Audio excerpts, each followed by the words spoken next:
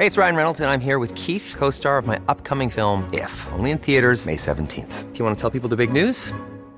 All right, I'll do it. Sign up now and you'll get unlimited for $15 a month and 6 months of Paramount Plus Essential Plan on us. MintMobile.com/switch. Upfront payment of $45 equivalent to $15 per month. Unlimited over 40 gigabytes per month. Face lower speeds. Videos at 480p. Active Mint customers by 531.24 get 6 months of Paramount Plus Essential Plan. Auto renews after 6 months. Offer ends May 31st, 2024. Separate Paramount Plus registration required. Terms and conditions apply if rated PG.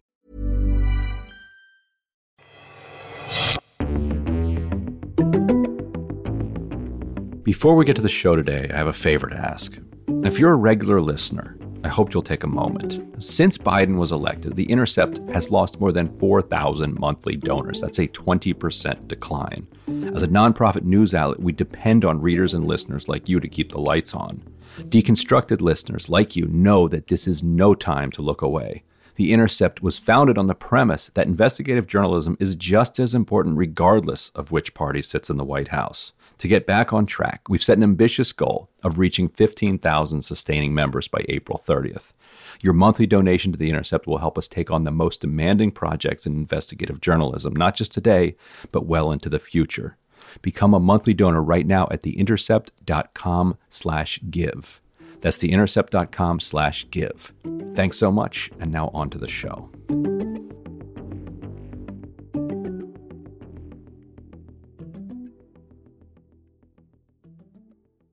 All right, on this week's podcast, we are welcoming back to the show Ari Ravenhoft. Ari, thanks for joining us again. Third time, hopefully a charm. Third time. Both of your previous appearances have been listener hits. It's hard for me to think of people as other than readers, but listeners. If people want to hear more about Ari's kind of his professional background, check out the episode on The Parliamentarian. Like we go through some of your early years. Some deep Senate cuts there. Ari was also one of the guests in talking about the legacy of Harry Reid, having worked for him off and on for many, many years. Oh, you kind of never stop. You never stop working. Once you're a made man, you can't get out. They just pull you back in the Harry Reid. So today he's joining us to talk about his new book out called The Fighting Soul: On the Road. April 26th. With Bernie Sanders. Out April 26th. Not out yet, but you already had. So it was in the New York Times. Maureen Dowd, congratulations. And authors love to get write-ups in the New York Times, and they'll take it if it's Maureen Dowd. You take it. You take what you can get. So it'll be out soon. But you can pre-order it everywhere. The Fighting Soul on the Road with Bernie Sanders. And so how did you first meet Bernie Sanders? So in 2016, I had kind of left direct electoral politics for a while. I was hosting a show on SiriusXM on their progressive channel. And I was assigned by Sirius to cover the Javits Center the night of what was supposed to be Hillary's election. And I had this plan after the election that what I wanted to do was continue to do my show, but start a kind of think tank that would be a counter to Third Way to push Hillary's administration to the left and kind of force those issues and be a resource for progressives on Capitol Hill. And there was some funding in place, and there were some kind of initial thoughts, and the plan was pretty far because I don't think anybody really expected, not anybody, there are definitely people who expected, but it didn't look likely that Donald Trump was going to win. And the question was, now we have an administration that is not progressive in the sense that I am. And how do we push them to be more progressive? How do we strengthen progressives' hands on the Hill? And looked at Third Way as a model of what they do to moderates and said, this would be a good thing. Obviously, that night, the election does not go that way. And it was like 9:30 in the evening, and I ran into an old friend who I asked, what's going on in Florida? And they said, there's still votes out. And this was after I was up in the hall and I watched the Clinton surrogate team. It's like a hall of radio hosts, kind of next to where the rally area was. I watched them pull their surrogates very quickly out of the hall.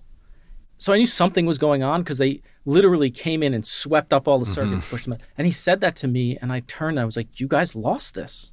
Like, holy shit, Donald Trump's going to be president.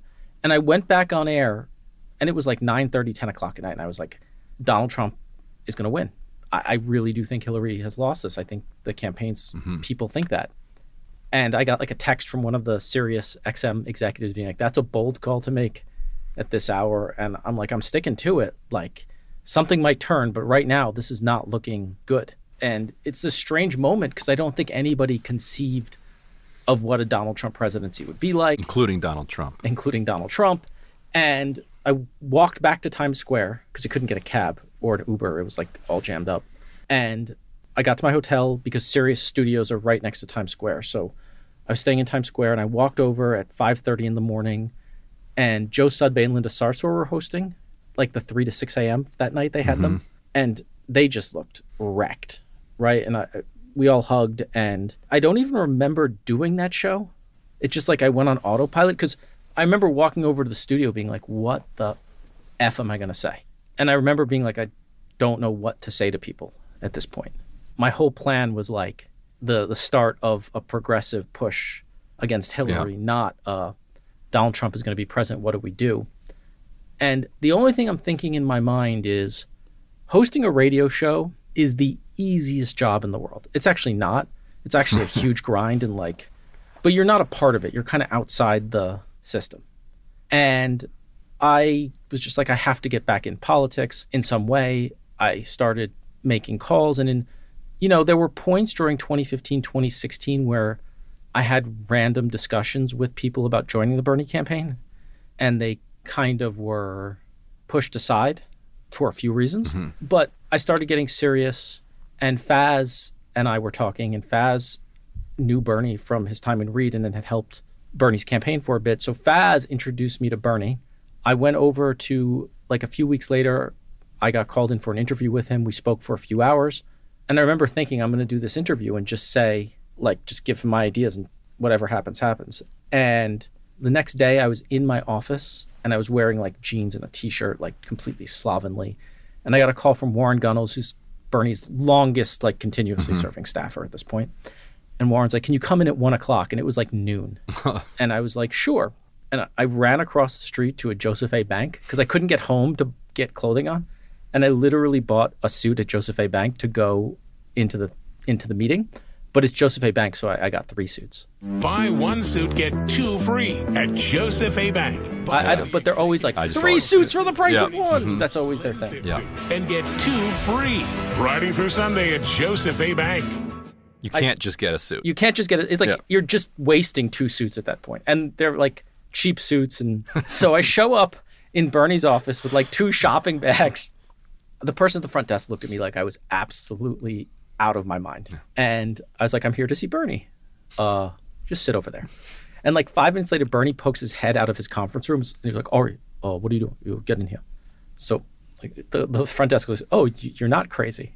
And so I walk into the room and it's his senior staff and he's having a senior staff meeting. And he just has a senior staff meeting with me sitting there. And after the meeting, he pulled me in and we had another conversation. And he was basically like, yeah, I think this is going to work. I'll give you a call. Like a few weeks later, I got a call from his then chief of staff, Michael Lean. We talked about it. I decided I wanted to get back in. And I thought Bernie Sanders was the opportunity to work for somebody whose policies I always agreed with, who I really believed was the answer to Donald Trump's authoritarianism, who I really believed would have won in 2016. And the opportunity presented itself, and I took it. And Bernie, over the course of that first year, Bernie and I grew closer and closer together, and that's how I ended up. And the Faz you're talking about is Faz Shakir, who then ended up becoming his 2020 campaign manager. Yes. You ended up becoming one of the deputy campaign managers. And the book is not a typical kind of analysis of Bernie. It's not an analysis of politics. It's kind of your story. Yeah, of following Bernie and being one of the closest physically, like proximately to him over a period of like 4 or 5 years. What I thought about this book is Bernie is one of the most famous people on earth. He'd hate that, like that's the term I'd refer to him as. But he's like Mick Jagger, as he says in the book. There's a line in the book where we were driving outside the Capitol, like cutting across the front of the Capitol, and there was a group of school kids who were on some tour, and they saw Bernie was in this car in the front seat, and they like surrounded the car and were screaming, Bernie, Bernie. And he like rolled down the window, and they're taking selfies with him, and the light changes to like green, and we go, and for like the next, like you hear, ah, like the kids are so excited, and Bernie just turns to me, he's like, I'm like Mick Jagger.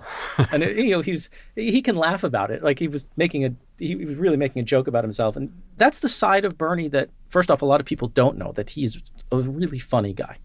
But second, I do actually also believe he is probably the most important person not to win the presidency since William Jennings Bryan or since TR in 1912. Most important elected. Most official not to win the presidency in terms of influence over politics. I do think Bernie fundamentally changed the Democratic Party in this country. And I see all these campaign books, these kind of, the reporter tell-alls, and then somebody writes a like palace intrigue book, yada, yada, yada. And I was like, there's no book from an outside perspective, well, an inside perspective, but with kind of a, going back to kind of my writing eye before politics. Right, because this is not your first book. This is my first book.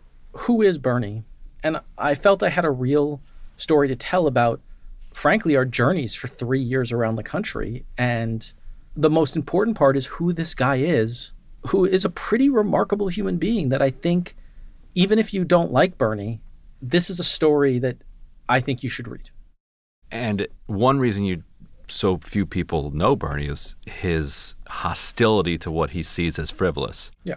And he sees as frivolous anything that he doesn't want to be talking about at that moment. Like any issue that he's not, if it's something outside of the issue that he's driving at that precise moment, it's frivolous. I wouldn't go that broad, because I don't think he would see some foreign, if he wants to talk about the economy, he wouldn't see like I don't mean that. a foreign policy issue as frivolous. I do think he views a lot of what the political media covers in D.C., a lot of the personality stuff, a lot of the, we need color stuff, frivolity, but that's also how people shape their views on candidates. But that's also, that level of discipline is why Bernie is Bernie. I think that's the other piece of the book that I think is the most important message. There are all these people who, after the campaign, their message, which if only Bernie changed X about himself, he could have won. But the point is, he can't change that about himself. The Bernie that presents is 100% authentic to Bernie, except cursing in private. And you don't get Bernie, but it also means he's not a standard politician and won't play by the rules of standard politicians. And we kind of can get into examples of that as we talk about the book. And there's not too much frivolity in the book, but one of the moments where I might have had tears running down my cheeks reading it, laughing, is your description of a dinner in Vermont with you and Warren Gunnels and Bernie, where you decide to go to the supermarket. Bernie wants to cook. So we were in Vermont, and Warren and I went up to help him with his with a book project. We'd taken time off, and we went up to Vermont.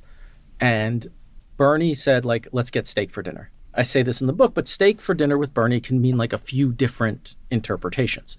It could mean in D.C., Pizzeria Uno could be referred to as the steak plate, which, not a good steak. It's not even a good pizza place. I say this as somebody who was a waiter at Pizzeria Uno. But it also, in Burlington, it could mean there's a hibachi place that isn't bad that he has referred to as the steak place. But in this case, we drove to the supermarket in his Chevy Aveo, which there was like all these right-wing weird rumors at one point that Bernie had like an Audi, like $100,000 Audi, when he's driving a Chevy Aveo, which is, I don't know if people know it. Go look up the Chevy Aveo and see what this car is. Trust me. It is literally the exact opposite. How does he survive winters in Vermont? Oh my God. I things? was at a staff member's house for a social gathering, and Bernie came, and it was the middle of winter, and the house is like on a hill in Burlington, and I'm watching Bernie parallel park the Chevy Aveo on the ice, and I was like, oh my God, this is not a good situation. So you take the Aveo to the supermarket. So I took the Aveo to the supermarket, and he literally like buys ice cream, frozen peas, and a London broil. Was it Ben & Jerry's? No, it was not Ben & Jerry's. Ow, burn. Oh no. Oh no. Scoop. It was not. Yeah, scoop. 2 scoops. And we go back to his house, and he has like a normal grill outside, and he kind of throws the steak on the grill and then turns on the propane. So the grill isn't even heated up, which basic steak cooking 101, you heat up the grill before so you can get a sear on it.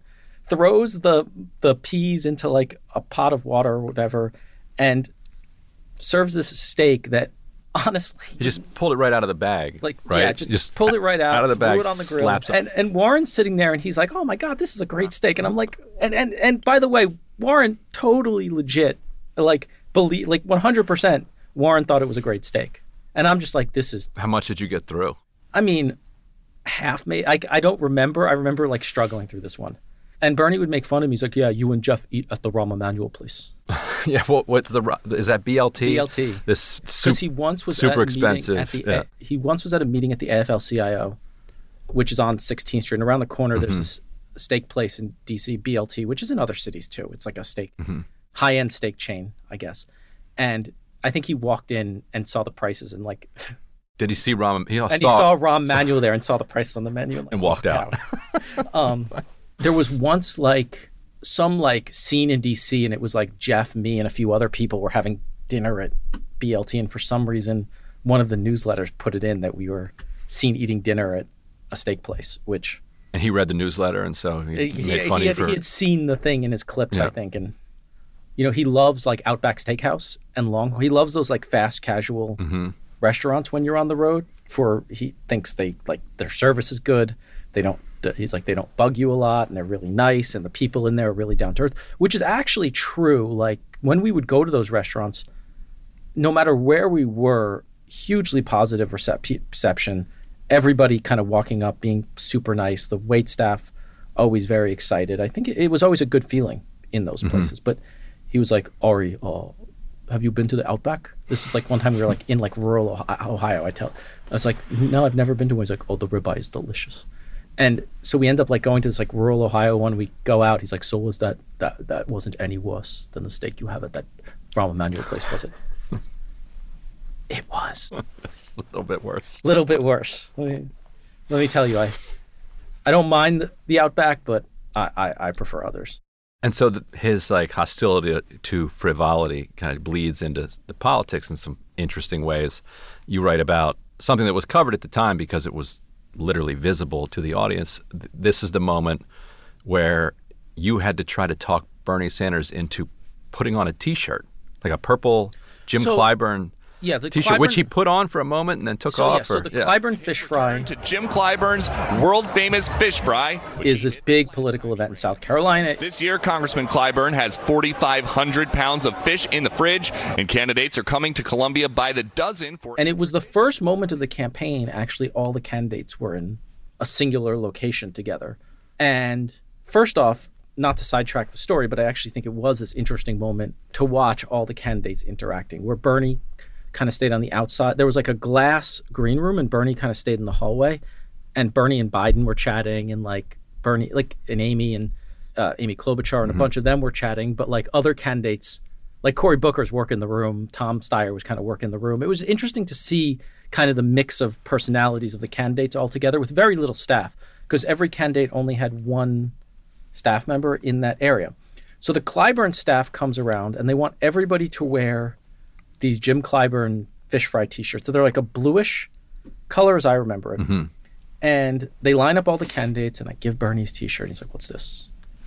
And like, he's in a line with all the candidates, and they're all wearing the T-shirt. I'm like, they want you to put on the T-shirt. And like, he debated, he put it on for like a second, and then he took it off. Kind of looks at himself. Looks like, at himself. What am I And doing? look, in fairness, they all looked ridiculous, right?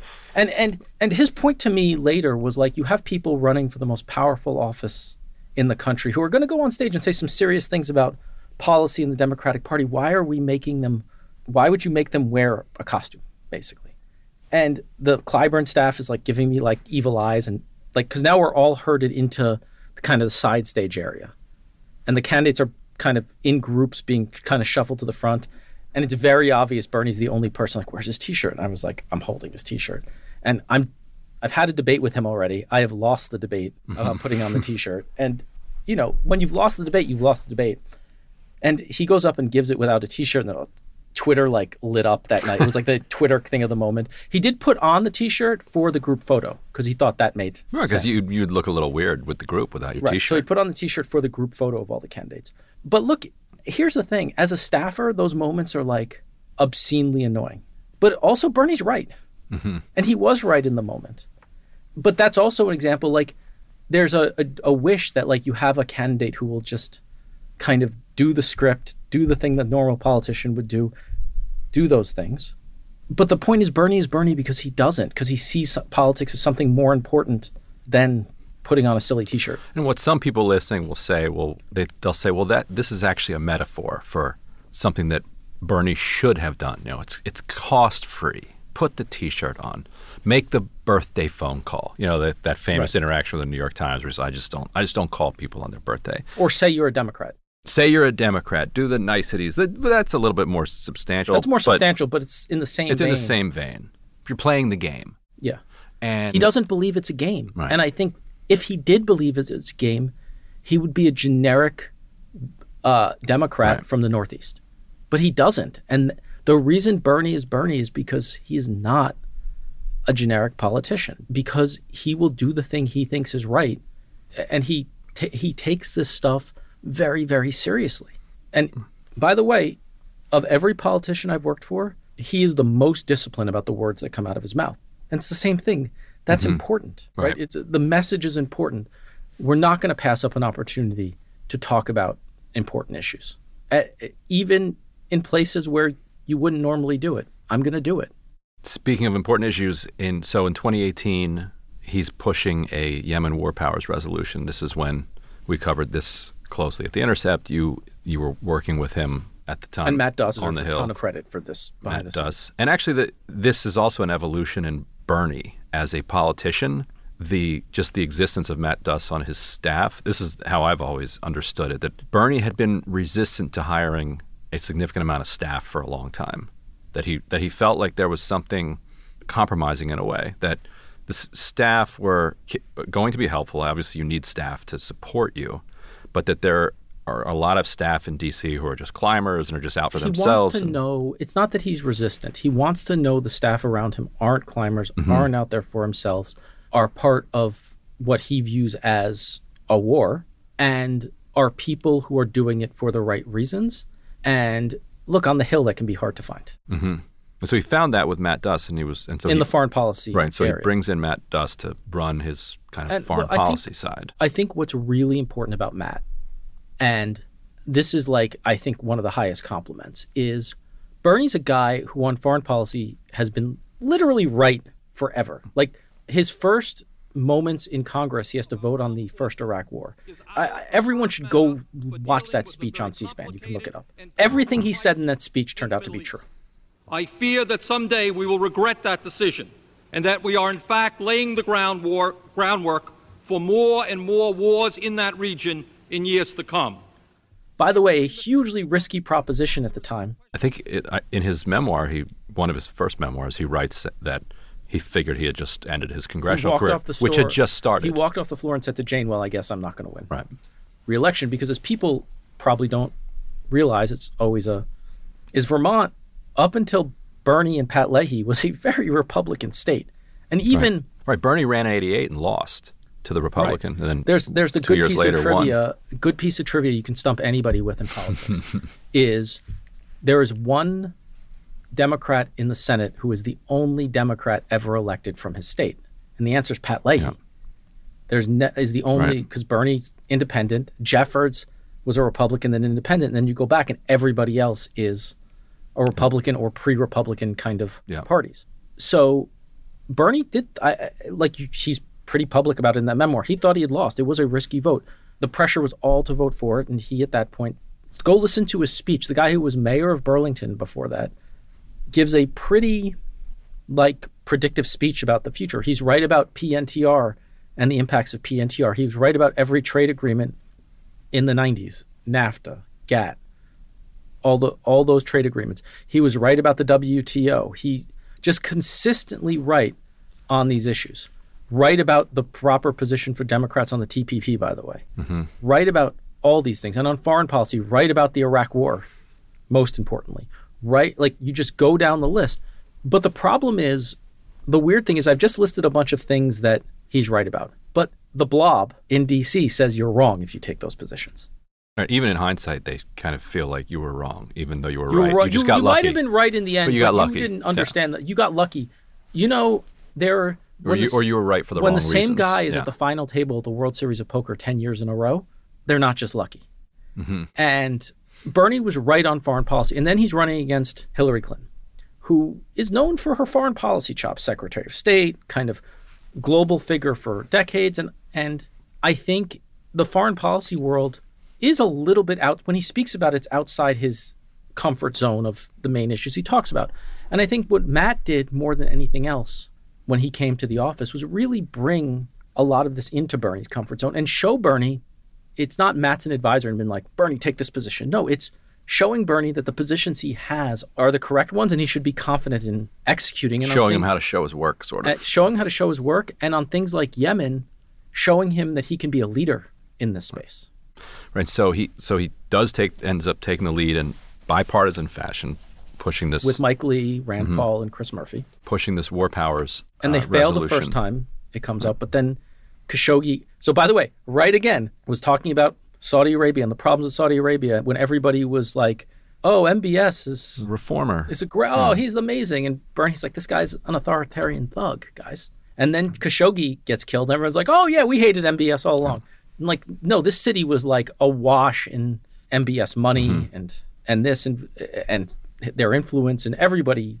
And Saudi at the time, Saudi Arabia is raging a brutal proxy war basically against Iran and Yemen, and kids are dying. And Bernie sees we are a part of that war. We are supplying. Our airplanes are flying there, refueling, doing other things that are clearly war. They came up with this idea for a war powers resolution. Matt works for kind of months with this bipartisan team.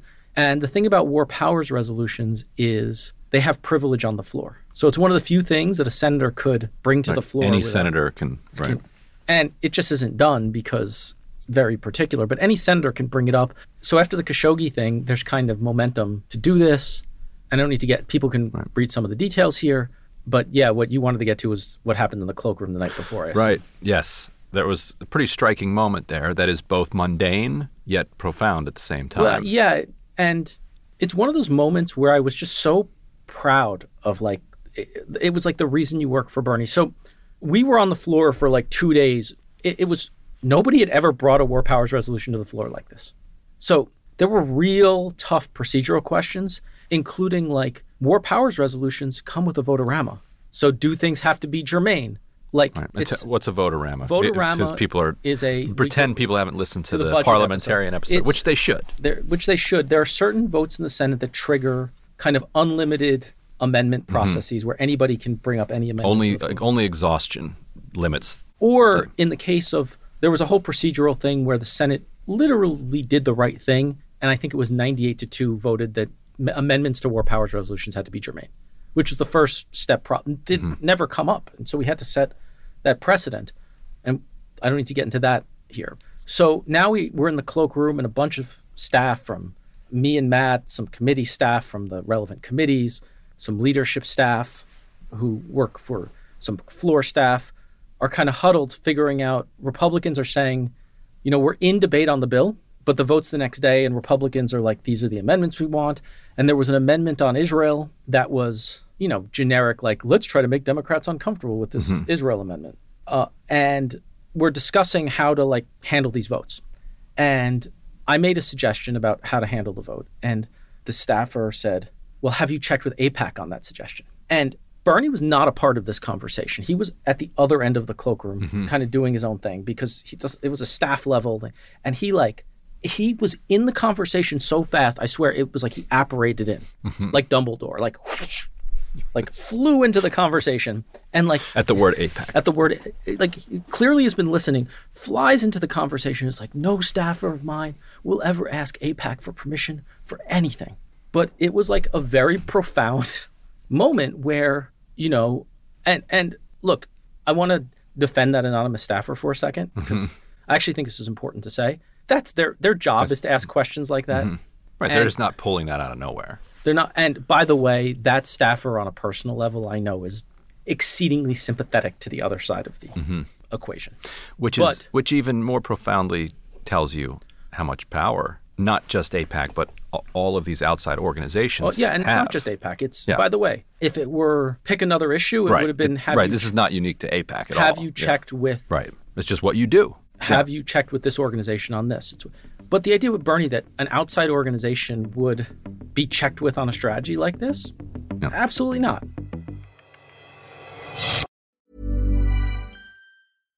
If you're looking for plump lips that last, you need to know about Juvederm lip fillers. With Juvederm Volbella XC and Juvederm Ultra XC, your lip look, whether it's subtle or bold, can last up to 1 full year with optimal treatment and no additional maintenance. Find a licensed specialist and see if it's right for you at Juvederm.com today. That's JUVEDERM.com.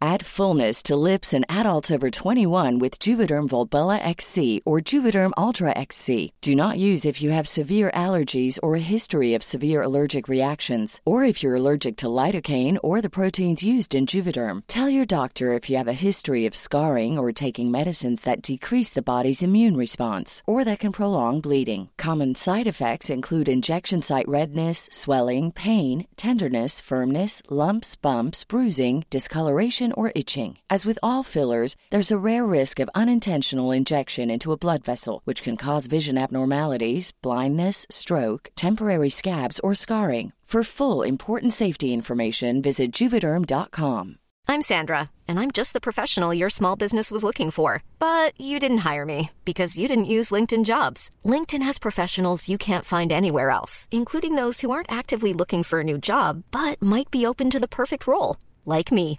In a given month, over 70% of LinkedIn users don't visit other leading job sites. So if you're not looking on LinkedIn, you'll miss out on great candidates like Sandra. Start hiring professionals like a professional. Post your free job on linkedin.com/people today.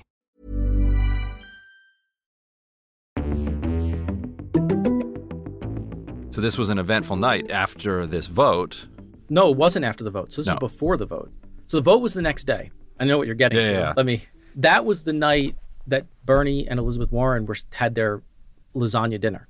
And it kept getting pushed back because Bernie was was responsible for the floor. It was his bill, and you need a Democrat on the floor at all times. And his bill, he's got to be on the floor. And basically, because of the Votorama situation, you couldn't abandon the floor at all. Right. So, and it's late 2018. It's late 2018. And Elizabeth Warren has asked him, invited him over to her apartment. So he's kind of like pushing it back in the cloakroom. And he kind of knows what this dinner's going to be about. Yeah. And he leaves super late to go over there. And it was him and the staffer named Terrell who dropped him off at the apartment. Right. And so it's Elizabeth Warren, her husband Bruce, and Bernie. And by the way, the Bruce detail I only knew a year later when other stories broke from it. So they have their dinner. She tells him that she's planning on running for president. So we know that everybody agrees that happened. Yes. And then, by the way, at the time, he legitimately was unsure about running for president. Right. And how do you think he felt about her running? And I say this in the book, I think he always felt she was a formidable opponent and a formidable candidate. And because he had said it, and others on our team were much more skeptical of her for a number of reasons. And Bernie would always kind of push that down and be like, no. Like, she's like smart. She works hard. Like, she's good with people. She's very good on the stump. I've seen her. Like, he would push back on the idea that she wouldn't be a good candidate. Mm-hmm. And so then the next day after this meeting. Then we have the vote on Yemen. Mm-hmm. Vote successful. First war powers resolution to pass this way in history. Which does what? Which, look, it can be vetoed, but it basically says, War Powers Act says you can have, the president is the commander-in-chief, they can send troops into combat anytime they want. But Congress has the right within a 90-day window to push them back. There's 60 plus 30, can say basically your authorization to continue that military operation is done. Unless we pass an affirmative passage. The problem is the post-9/11 War Powers Act resolution is so generic you can fit literally any military operation in the world under it. So you need to kind of push things back. Or we need to take the step, which I think a lot of Democrats and even some Republicans are on board with, which is reversing the post-9/11 War Powers resolution at this point. And the pressure resulted in they stopped refueling some fighters. They stopped with targeting assistance. Well, ultimately, it passed the House, it passed the Senate. Trump vetoes, but it starts to put pressure on it. And then Biden made announcements about U.S. scaling down participation, though there's been reports that we actually haven't. But the point is, it's what Congress can do in this situation. Right. So then you're at a press conference talking about the War Powers Resolution. New York Times reporter Jonathan Martin. Well, this is before the press conference. So they leave the Senate chamber, and they leave out the front exit of the Senate chamber, and there's a set of stairs, and they walk up to the third floor where the Senate press gallery is, like the press conference room. And as they're walking up the stairs, I see J Mart, who, look, J Mart is probably one of the most dogged reporters in D.C. Always the reason he's been successful is because he will chase a story. Yeah. And literally, I see him chasing a story. And J Mart, early that morning, our phone started ringing with Jonathan Martin calling, being like, I hear Elizabeth Warren and Bernie Sanders met last night. What'd they say to each other? And at first, obviously, like, Bernie folks, we thought Elizabeth Warren folks had said something about the meeting. Elizabeth Warren folks, I think, thought Bernie folks. Turned out that he had no details other than that a meeting took place. Probably came out of the cloakroom. I think it either came out of somebody over because Bernie was delaying the meeting in the cloakroom, and then somebody else told me that somebody had seen him go into Elizabeth Warren's apartment and tipped off J Mart. I have no idea. He had he's one of the most well-sourced reporters in D.C. Like, bar none, there are a few reporters as well-sourced as J Mart. He comes charging up the stairs, and like, I see him and I know because we've been getting calls and like hounding calls from him being like, come on, Ari, come on, like all day. And I'm focused on Yemen. I'm in the cloakroom and I have and you know, he's been chasing this all day though. He comes like charging up the stairs, like full steam, and kind of catches up with Bernie as you kind of make a left into a hallway that leads to the press gallery. And there's a glass. The press gallery staff sits behind these two glass... The radio TV gallery there. And they sit behind these two glass walls, and then to the left is the press conference room that you sometimes see. So they're in the hallway, and it's like Murphy, Bernie... Chris Murphy, Senator from Connecticut. Yeah. Mike Lee, Rand Paul, a few staff, reporters kind of are in the room. J Mart kind of gets to Bernie kind of in a corner there, and is like, what did you say to Elizabeth Warren about last night at dinner? And Bernie being Bernie goes... We talked about how 80,000 children have died in Yemen, which, by the way, guarantee you they did. Yeah. I guarantee you. Right, because he had just been overseeing it all day. And I'm pretty sure they propped those two. Yeah. That's something they, like, guarantee they talked about that. J Mart's like, no, what did you about running? Like, he's pushing. And Bernie was like, Bernie said something about the New York Times not, like, the media not covering Yemen. And J Mart, like, got really upset and was like, the New York Times has done more to cover Yemen than any other paper, which, by the way, probably true. Might be. Like Mick Kristof did a lot of writing on it. New York Times. It's all relative. It's all relative, but the New York Times did do a lot of reporting on it. And they're like screaming at each other. Mike Lee turns to me and is like, is that a conservative or a liberal protester? And I still to this day don't know if he was like joking at that point or joking at the end. Like, and I go, it's a New York Times reporter. He goes, oh, a liberal. At which point, at some point in this, like, this couldn't have been that long. I remember it as much longer than it was, but it couldn't have been that long. Basically, J Mart was told to like stop and leave so they could start the press conference. And as he's coming out, he kind of mutters like asshole at Bernie. And like, shouldn't have called Bernie an asshole, but J Mart's a dogged reporter. He was reporting on what I'm sure Bernie thought of as completely frivolous story. Completely. Relative to what he's talking about. Especially, yes. Yeah. It's that moment where he sees the media interested in this like dinner that he found irrelevant in the course of the world. So what? Two longtime Senate colleagues and longtime friends had dinner. Compared to famine, trying to stop a war in Yemen. Right. In fairness, the Times did put the Yemen thing on the front page the next day. Oh, there you go. Maybe J Mart called in a favor. But, it was a perfect example of Bernie's distaste for the media in that situation, because he saw the media chasing down that dinner became a story more than like 13 months later. But at that point, Bernie Sanders and Elizabeth Warren have dinner was not a major news story. So 13 months later, right before a debate in January, ahead of the Iowa caucuses, right? Yeah. The story does break. Yeah. And so you got a call, it was MJ Lee, I think, at CNN. Yeah, Casca got a call. Mike Casca, spokesperson, communications director. The campaign's comms director. Right. Gets a call saying that they're going to report a story that they have sourced by some amount of anonymous sources. That at this meeting, Bernie Sanders said a woman can't, that she would not be able to win because she's a woman. Yeah, something like that. What was your response? What was Bernie's response to? I mean, my response was the part that was what was so strange to me is I spent more time with Bernie over those 3 years than anybody else in the world. Hundreds, if not thousands, of meals with him. I've heard his thoughts on everything. I never heard him say anything like that. The only things I've heard him say about Elizabeth Warren were the exact opposite.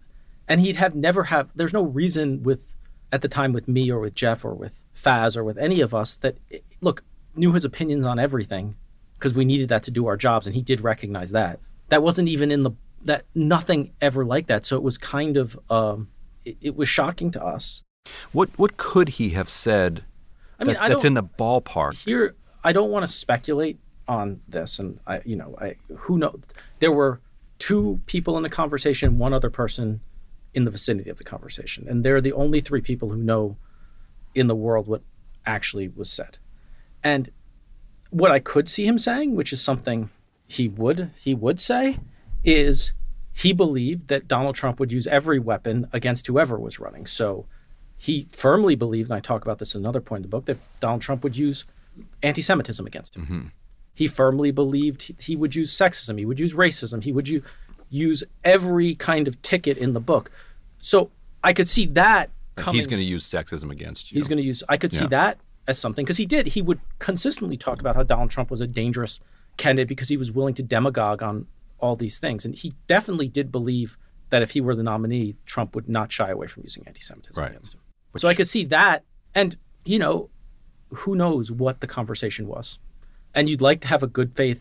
I'd like to have, outside a campaign with the heat turned down, I'd like to have a good faith belief that everybody was honest. But I mean, I just never had heard him say anything like that. Right. And that was surprising to me. And I mean, surprising isn't even the word. It was unbelievable to me that he would make a comment like that in the context. Mm-hmm. This is in the context that CNN was reporting it. Right. And so you guys are pushing back on the reporter. You write in the book that the reporter talked about having sources that were as good as yours, because you're saying, look, we have on the record. We have an on the record person who was in the meeting. Yeah. And I forget who said, I don't know if it was MJ, but somebody else, it was MJ or somebody else at CNN said, like, our sources are as good as yours. So, right. And there are only a few sources that are as good as. That narrows it down to two, one or two. And so. I mean, the weird thing is they kept saying they had like 3 and 4 sources, which just meant there were only 3 people in the room, and we know one of them wasn't their source. I mean, right. So, I mean, it was a weird situation where, but this was after. So there's some time lapse here. Like the story comes out, Faz does an interview, then they say our sources are as good. Like there's Faz does an interview and says this is absolutely untrue, because we fully believed that this was absolutely untrue.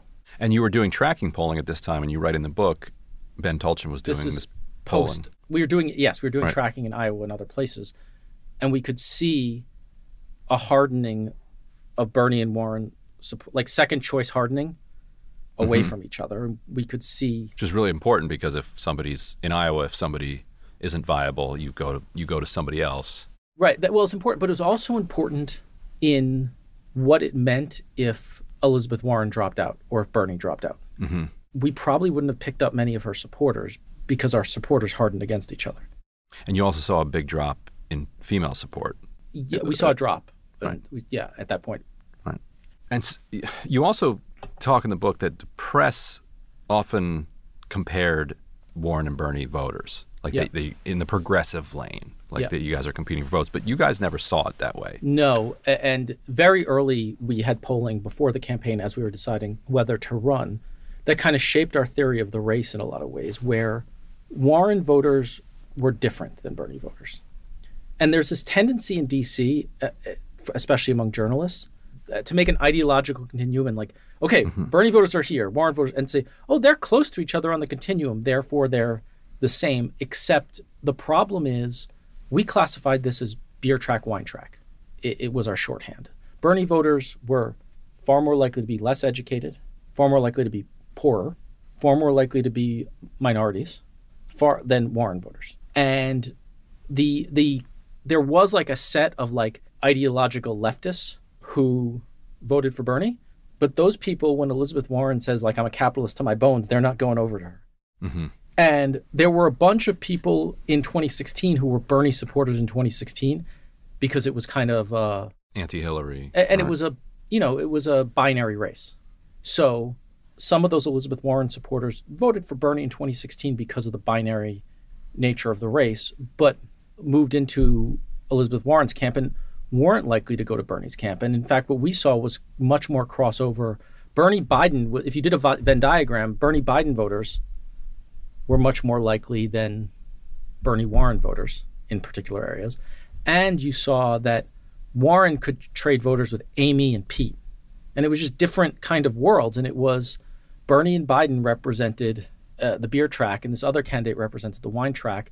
And Biden had some edge in because of his previous positions to some other places. But it was really about kind of class and not ideology. And you were also with him the night that he had his heart attack. Yeah. Was it you and Terrell? Jesse? You and Jesse. Yeah. And if you guys hadn't decided to take him into the urgent care, it was first off, Jesse. I cannot imagine this. I'm gonna really mock myself here a little bit. So Jesse had been on Bernie's different roles in the advance world of Bernie's campaign from 2016. And we were changing out the body man role and the trip director role. And Jesse, we were doing some auditions basically for it, because it's a really trip director and body man. You have to be able to sit in the car with the candidate. You have to be able to really anticipate what the candidate needs. You have to understand all the advanced things that are going on the road, be able to like work on the fly, repair things, and be able to be senior enough to be assertive and aggressive at the appropriate moments when things need to be fixed. And Jesse's trial started at 5:00 that night when we landed at McCarran Airport. And we landed at McCarran, and Jesse was there to meet us. And so now we're like 3 hours later following this fundraiser. And it's just Jesse, Bernie, and I in the car. And Jesse hadn't spent much time around Bernie in that close proximity to this point. He spent a little bit of time in different, but never like, this is one of the first days he'd ever been like that. And, I start the book with, Ari, can you get me a chair? Which is like the moment I knew something's off here, because he never wants a chair. And we're in the car, and it's just becoming very clear something's wrong. And it's not clear. It wouldn't have been clear without me having spent all that time with him, because he was like, I'm tired. I don't want dinner. It wasn't like, there was never an acute moment during the heart attack where he like gripped his chest and like, right. Oh, and we're in the car, and there was a moment where I was like, what? He's like, I feel a tightness in my chest. And I was like, okay, that's really not good.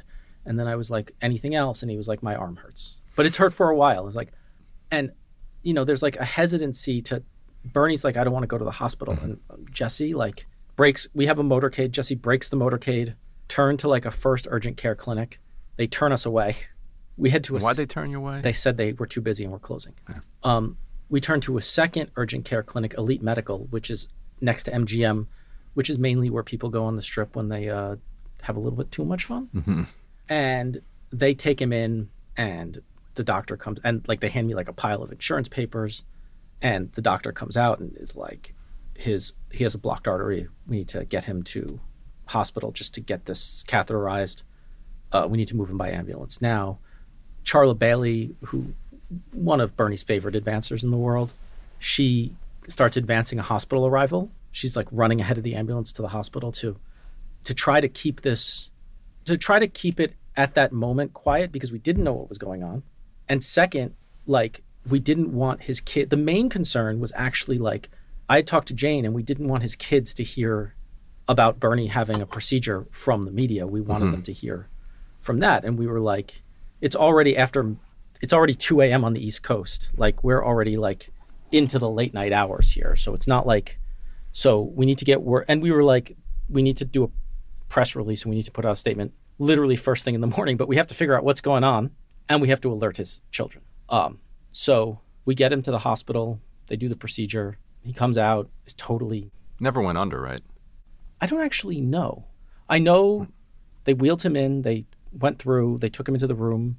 It was about an hour. It wasn't that long. So I don't think it was, I think they insert a tube in. It's like laparoscope. They never cut him open. Is it called laparoscope? It was. I think so, yeah. It's like a tiny incision. So I don't even think they have to put you out. One of my favorite moments is they're asking him the questions. Are you allergic to eggs? He's like, "Are you answer these questions?" Yeah. So they're doing like the tent like arrived, and this Dr. Marchand, who's the doctor's performing the surgery, they're asking the intake questions like, "Are you allergic to eggs?" Oh, before that, where they said, take off your wedding ring. He gave me his wedding ring. Take off your glasses. He's like, "No." Are you allergic? Are you answer these questions? And I'm like, I don't know if you're allergic to eggs. How much pain are you in? What kind of question is that? And then they were like, who makes medical decisions if anything happens? And he was like, Ari. And I was like, oh shit. Like that's like a weight on you. And like I'm like doing these rounds of calls to like Jane, Jeff, Faz, calling those three to, because each has like a role and Faz is planning on getting on a plane, Mm-hmm. Jane is trying to alert the family. Plus she's got a commercial flight out at 6 a.m. We're trying to move, and it's this situation where as soon as Bernie's out, like 2 to 3 hours later, he's like up reviewing the statement that's going out. Mm-hmm. So he ends up surging back from this, plows into Iowa, and then a new player on the scene comes in that I want to talk about briefly. Yeah. This is DMFI, and we've done a ton of coverage of Democratic Majority for Israel. Yeah, a super PAC run by Mark Mellman, a kind of pollster and an operative that basically raises millions of dollars from outside, from various wealthy people, oil heiresses. Like a few wealthy people. A handful of wealthy people. You can read some of our stories on who they are, and has been increasingly targeting kind of Bernie wing candidates, but they really started with Bernie. Yeah, and they spent, I think, 1 point something in Iowa. 4? And then they continued spending and then eventually threw in the towel at some point in Nevada. But so you write in the book about a meeting with Mark Mellman. Yeah, so earlier in the campaign, Mark called and asked for a meeting, and we had known Mark because he was Reed's pollster. And you write that he was pushing Bernie to distance himself from Ilhan and Rashida, I think. The meeting was like entirely strange. The meeting was like, first he talked a little bit about Israel policy, but him and Matt Duss really weren't getting anywhere on that. I'm sure that. At one point, and this was the strangest moment, he did one of those like people think kind of phrasings. He basically said Bernie is a self-hating Jew. And the reason is because he says, when asked where his father's from, he says his father's from Poland. That was like, it was an entirely weird statement. Can you connect those dots for me? I don't quite even get the code there. I think because there was a lot of anti-Semitism, he should say he's from the Pale or say he's from Eastern Europe, or he's acknowledging like something anti-Semitic instead of saying, it didn't connect with me. I just remembered because I felt it was so. And it's because Mark was like, it communicates to others that he might be a self-hating Jew. And it's just like, it was a weird thing. And it was like, okay, that's what you the message that was received was, okay, that's what you think about Bernie. He'll probably say, no, I don't believe that. But like the clear message received. And after this meeting, he'd send like missives to the people. People are saying. After the campaign, he'd send like missives to the campaign that were like, you did an event with this Muslim person. You should condemn their consistent missives. And it was just very, very clear that, what Mark does that's dangerous is there is real anti-Semitism in the world.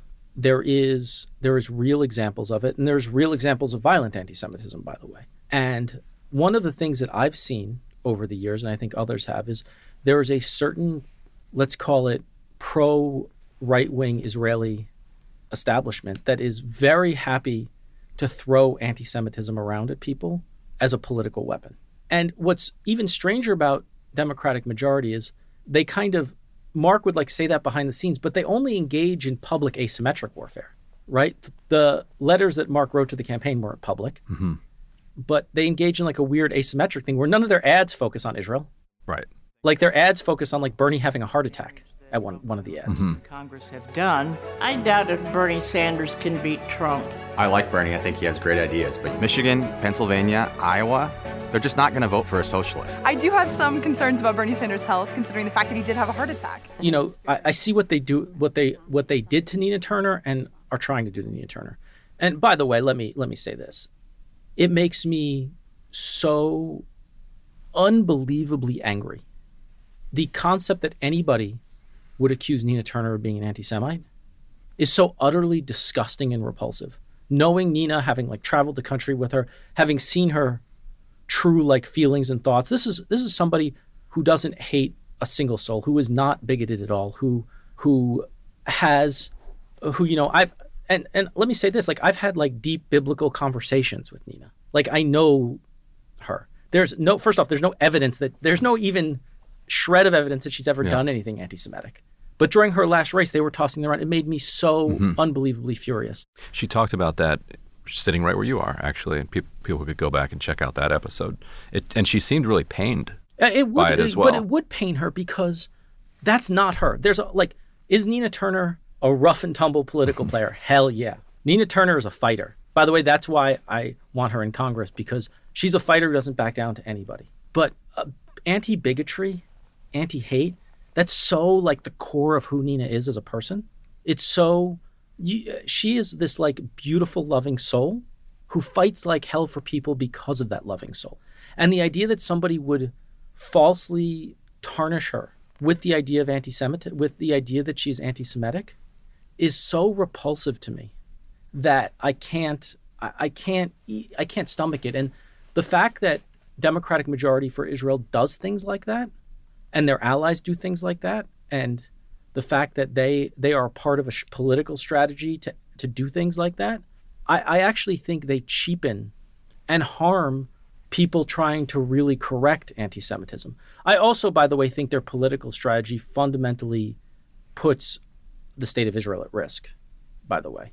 In what way? Because you're seeing a number of progressive candidates now being more cautious about, I don't know if that's cautious the right word, but Gregorio Casar, for instance, in Austin got into this tussle with DSA. He's a DSA member because he sent a letter, I don't know if it was to DMFI or to somebody else, laying out some things that he would support, such as he would vote to support military aid to Israel. Right, but what I mean by that is actually like trying to make sure that they don't come in and drop $2 million on him. I think why they put Israel at risk is because they fundamentally give permission. They try to politically grant permission in the United States for Israel to continue down a path that is destructive for Israel. Okay, that makes sense. Yeah, and that's ultimately their goal. Now they would interpret it as not that, but I think what you've seen is because as throughout the Netanyahu government and then other governments, you know, Israel on a path of increased international isolation, increased politicization around what defines like pro-Israel and not, increased division, that I think if you're Mark Mellman and your goal in life is the protection of Israel, then I think you're doing I think long-term you're probably damaging your own cause, but they've picked this strategy. And by the way, and I'll say this, only one candidate faced anti-Semitism during the 2020 election. That was Bernie. And our campaign did face anti-Semitism, and I can go down lists of things from, you know, and it's not like these are the worst case. I'm not saying these are the worst cases of anti-Semitism in the world, but we had a swastika flown at a rally in Arizona.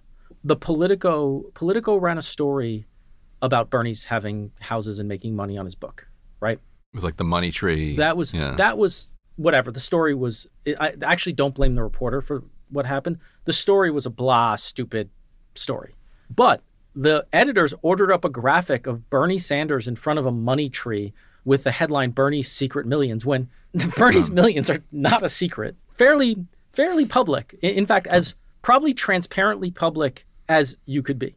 From his book, basically. Yeah, that's it. It's a book. And look, the fact is he's had a pension from being in Congress for 30 years and from being mayor. And, you know, you're a retiree who's been at the upper end of the upper middle class to lower wealthy because you're a member of Congress income spectrum for 30 years. You're going to have a retirement. Doesn't have a lot of expenses either, as you've observed back in Burlington. Yeah. I mean, has kids, has other things, but, you know, he made money on a book, right? Had substantial retirement savings, had a home in D.C. and a home in Burlington, both homes let me say that, and also that was the other, political made them like really super fancy homes. But the money tree was the specifically putting the most prominent Jewish candidate in front of a money tree. Perhaps you should think about it. Yeah. There was a CNN chyron that I mentioned, lower third, that I mentioned in the book. Can coronavirus or Bernie be stopped? Now, do I think CNN knew what they were doing? No, but it is an old anti-Semitic trope that Jews cause disease. And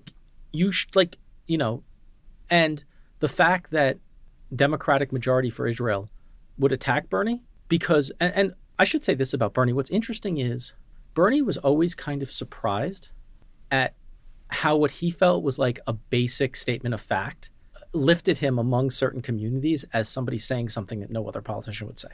When he basically said Palestinians are people and deserving of human rights, he was like, that's basic fact. People are people and deserve I don't understand. Like, he just believed that was a statement of fact. He didn't believe it was a controversial statement. Because, look, Bernie was a guy who, like, lived in Israel, spent time on a kibbutz. When he was mayor of Burlington, I talk about this in the book, he ended up siding with Chabad against the ACLU about putting a giant menorah on City Hall property. He had a letter written to him by Rabbi Schneerson, like thanking him for his work with the Chabad community. The idea that Bernie is a self-hating Jew, no, absolutely not. And like, I've seen it over and over. Is he a religious man who goes, no, and he would never claim to be. But is he someone who is Jewish? If there are formulative experiences for Bernie, and he's talked about this, growing up and seeing Holocaust survivors in his neighborhood is a hugely formulative experience for him and his identity. Yeah. And so, do you think there was anything that could have prevented the consolidation that last weekend around South Carolina and Super Tuesday? Yeah, I mean, look, this is the hard part and the thing that people get. I've done interviews on this in the past and people get fairly upset about this. I think from the beginning, we knew that one-on-one on Super Tuesday with Joe Biden was a very difficult path to victory, if not impossible. I think at the beginning of the campaign, we had hoped that Cory Booker and Kamala would have been stronger candidates. We got Mayor Pete. Instead, I think you have a situation which now, through reporting of others, have confirmed the kind of Obama role in that consolidation. I think you had a world where, let's go without the Mayor Pete and Amy dropping out consolidation. You have a world where Bernie probably is likely, I would say more likely than not, to be the only candidate above threshold in California because of the splits, at which point that mountain of delegates just overwhelms the process if that happens. But even if he's not, he wins 2/3 of those delegates in that case. Or actually 3/4, because it would be like 45-15. It would be something like that. He likely wins Massachusetts. He likely wins Texas, but it's much closer races in Virginia and North Carolina with a much broader split of delegates. You end up leaving Super Tuesday with a delegate lead that is insurmountable. And then Democrats have to make another decision, which is, do they blow up the party to stop Bernie? Which what would happen if you had Bernie Sanders winning the most delegates going to the convention and the Democratic Party not nominating him, it's the end of the party. Like, that convention becomes the end of the party. And by the way, we saw coming out of Nevada, the likely outcome would have been a consolidation behind Bernie. People would have just gone there because Democrats would have wanted it over Democratic voters. So if they do drop out under pressure, the question is, could he have prevented that consolidation? Is there anything he could have said to them, offered them? No, I don't believe so.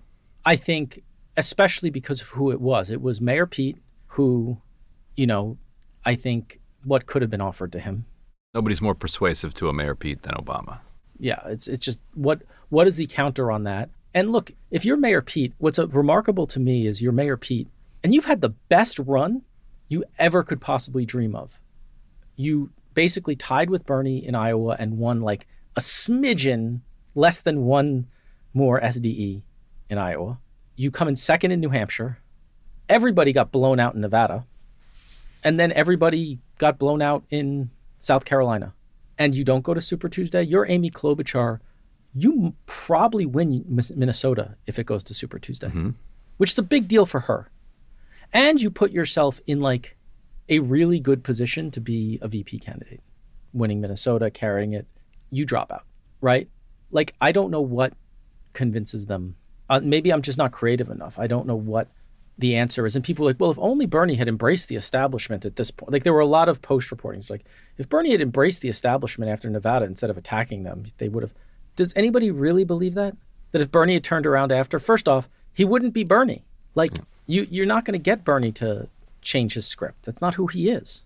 So you think, and do you really think what they care about is Bernie saying nice things to them, or what the establishment cares about is the policy agenda that would be implemented under Bernie? So Bernie finally decides to drop out in April, and there's one little nugget in the book that has immense historical significance that I think very few people know about. He finally makes the decision to drop out a couple days before. Yeah, it was like a day or two before. Day or two before the Wisconsin primary. Yeah, right. He got hammered in Michigan and some other But places. Then there was a few weeks of no primaries. Right. And so heading into Wisconsin, there's also a crucial judicial election. And they're depending on, frankly, our voters turning out for that election. Bernie voters turning out is critical. Ben Wickler, the state chair at this point? Ben Wickler is the state chair at this point. Did he talk to you guys about staying in? I don't remember him talking to us. Maybe he talked to somebody. I don't remember him. Either way, you guys decide. You could have dropped out before Wisconsin. But there were two things. There was one, the idea of this turnout needs to, like, we need to win this judicial seat. And two, like, we've come to the day before, a lot of people have already cast votes for different reasons. Why? Like, Yeah. Why kill it off? Well, the reason why would be Corona. But that cuts against winning the judicial election, which turned out to be incredibly critical. It gave Democrats a 1-seat majority on the Supreme Court, which then by one vote rejected Trump's effort to overturn Wisconsin if a Republican had been elected to that seat instead. Which could have happened had we not absolutely would have happened. Very close race. It probably would have happened. I mean, if our voters don't turn out, it definitely happens. Right. And our voters weren't turning out to vote. Like, they weren't turning out for the Supreme Court. Nobody was turning out for the Wisconsin judicial. And it's not just our voters. Let's just say this. It was a competitive primary. It was a, quote unquote, competitive primary. It wasn't, people would say it wasn't competitive at that point, but you still had two candidates running. Right. So then the Biden people don't show up either if Bernie's not. And they're voting for, like, that's the thing. Like, you're increasing Democratic votes with no Republican primary. And so if by a 4-3 margin, if the Wisconsin Supreme Court sides with Trump, then Democrats lose the argument that they've been rejected in every single court challenge. Because there's only one vote that they won that Wisconsin case by. And by the way, once you start that domino rolling down, and by the way, I have to say this, I talk about this in the book too. On January 6th, on that evening, Bernie and I were alone in the Capitol walking through just the glass, and the impact on him was profound of that moment. Like, he saw, like, he was like, we came close here. Mm-hmm. Because I ended up on the House side of the Capitol, actually, in Pramila Jayapal's office, ultimately. I was like in the tunnel. I was in the tunnel. Broke into a hearing room. I broke into a hearing room and barricaded myself in the room, and like my phone was dying and I had no contact. And then like, I don't think I wrote this in the book. I like texted Ro Khanna. I was like, can I come to your office? But his office was in Cannon. And I was like, I don't know if I can make it there. I just got chased down the thing by the police there.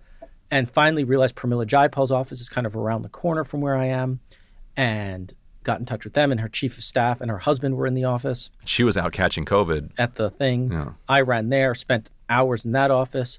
The staff that was with Bernie were in the Senate side office. They when they evacuated the Senate side, they took off, rightfully. And the one staffer who was with Bernie at the Capitol got kind of, when they shuffled the members off, they left the staff, and he ended up like escaping the building in a pretty harrowing circumstance. So I was kind of the only, so I had to come back across the building at like 9, and Bernie and I were kind of alone and hadn't eaten, and we went down to like the cafeteria down there, which is self-service. So there was such candy there. We bought like candy and potato chips. And then like at one point he was flying up to Vermont, and he had to go speak to somebody in the Capitol before the vote. And we walked over to the Capitol, and we're walking through the hallways on the first floor, and the glass on those windows, that when you take a left and go in, the glass is all smashed in, and like everything is just, you can see the white residue from all the chemical spread. It was the impact of that was pretty profound on, I think, both of us.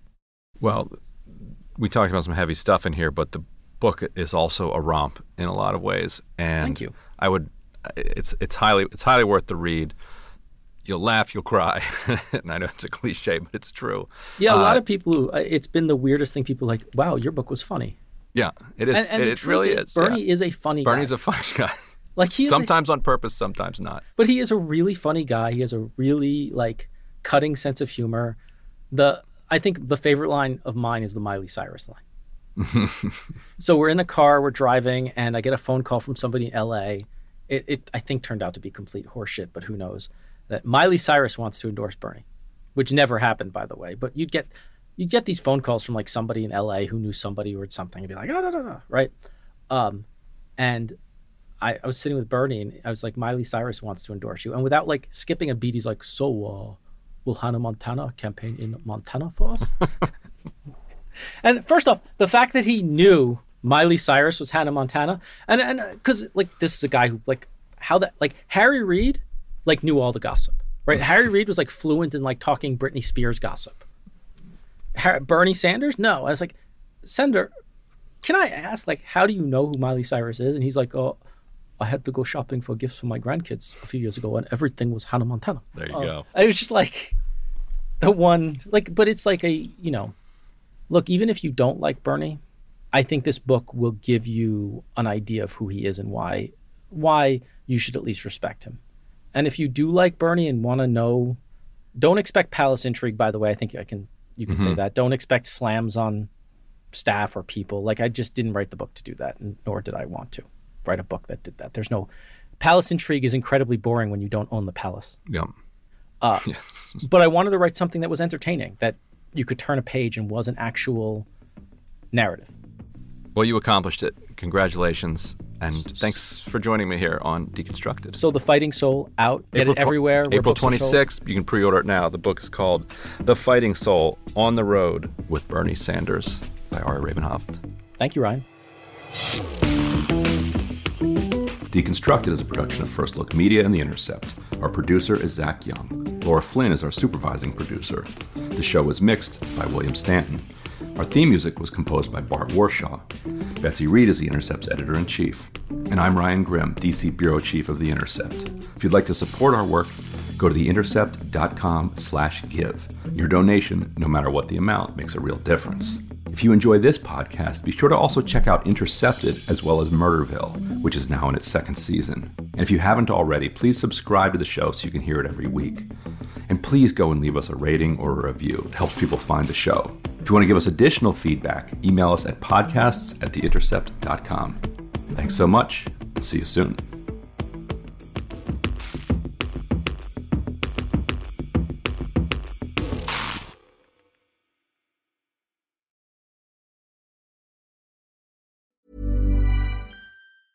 Even when we're on a budget, we still deserve nice things.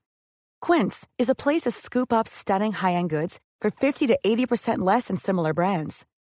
They have buttery soft cashmere sweaters starting at $50, luxurious Italian leather bags, and so much more. Plus, Quince only works with factories that use safe, ethical, and responsible manufacturing. Get the high-end goods you'll love without the high price tag with Quince. Go to quince.com/style for free shipping and 365-day returns. The living room is where you make life's most beautiful memories. But your sofa shouldn't be the one remembering them. The new life-resistant, high-performance furniture collection from Ashley is designed to withstand all the spills, slip-ups, and muddy paws that come with the best parts of life. Ashley high-performance sofas and recliners are soft, on-trend, and easy to clean. Shop the high-performance furniture in-store or online at ashley.com. Ashley, for the love of home.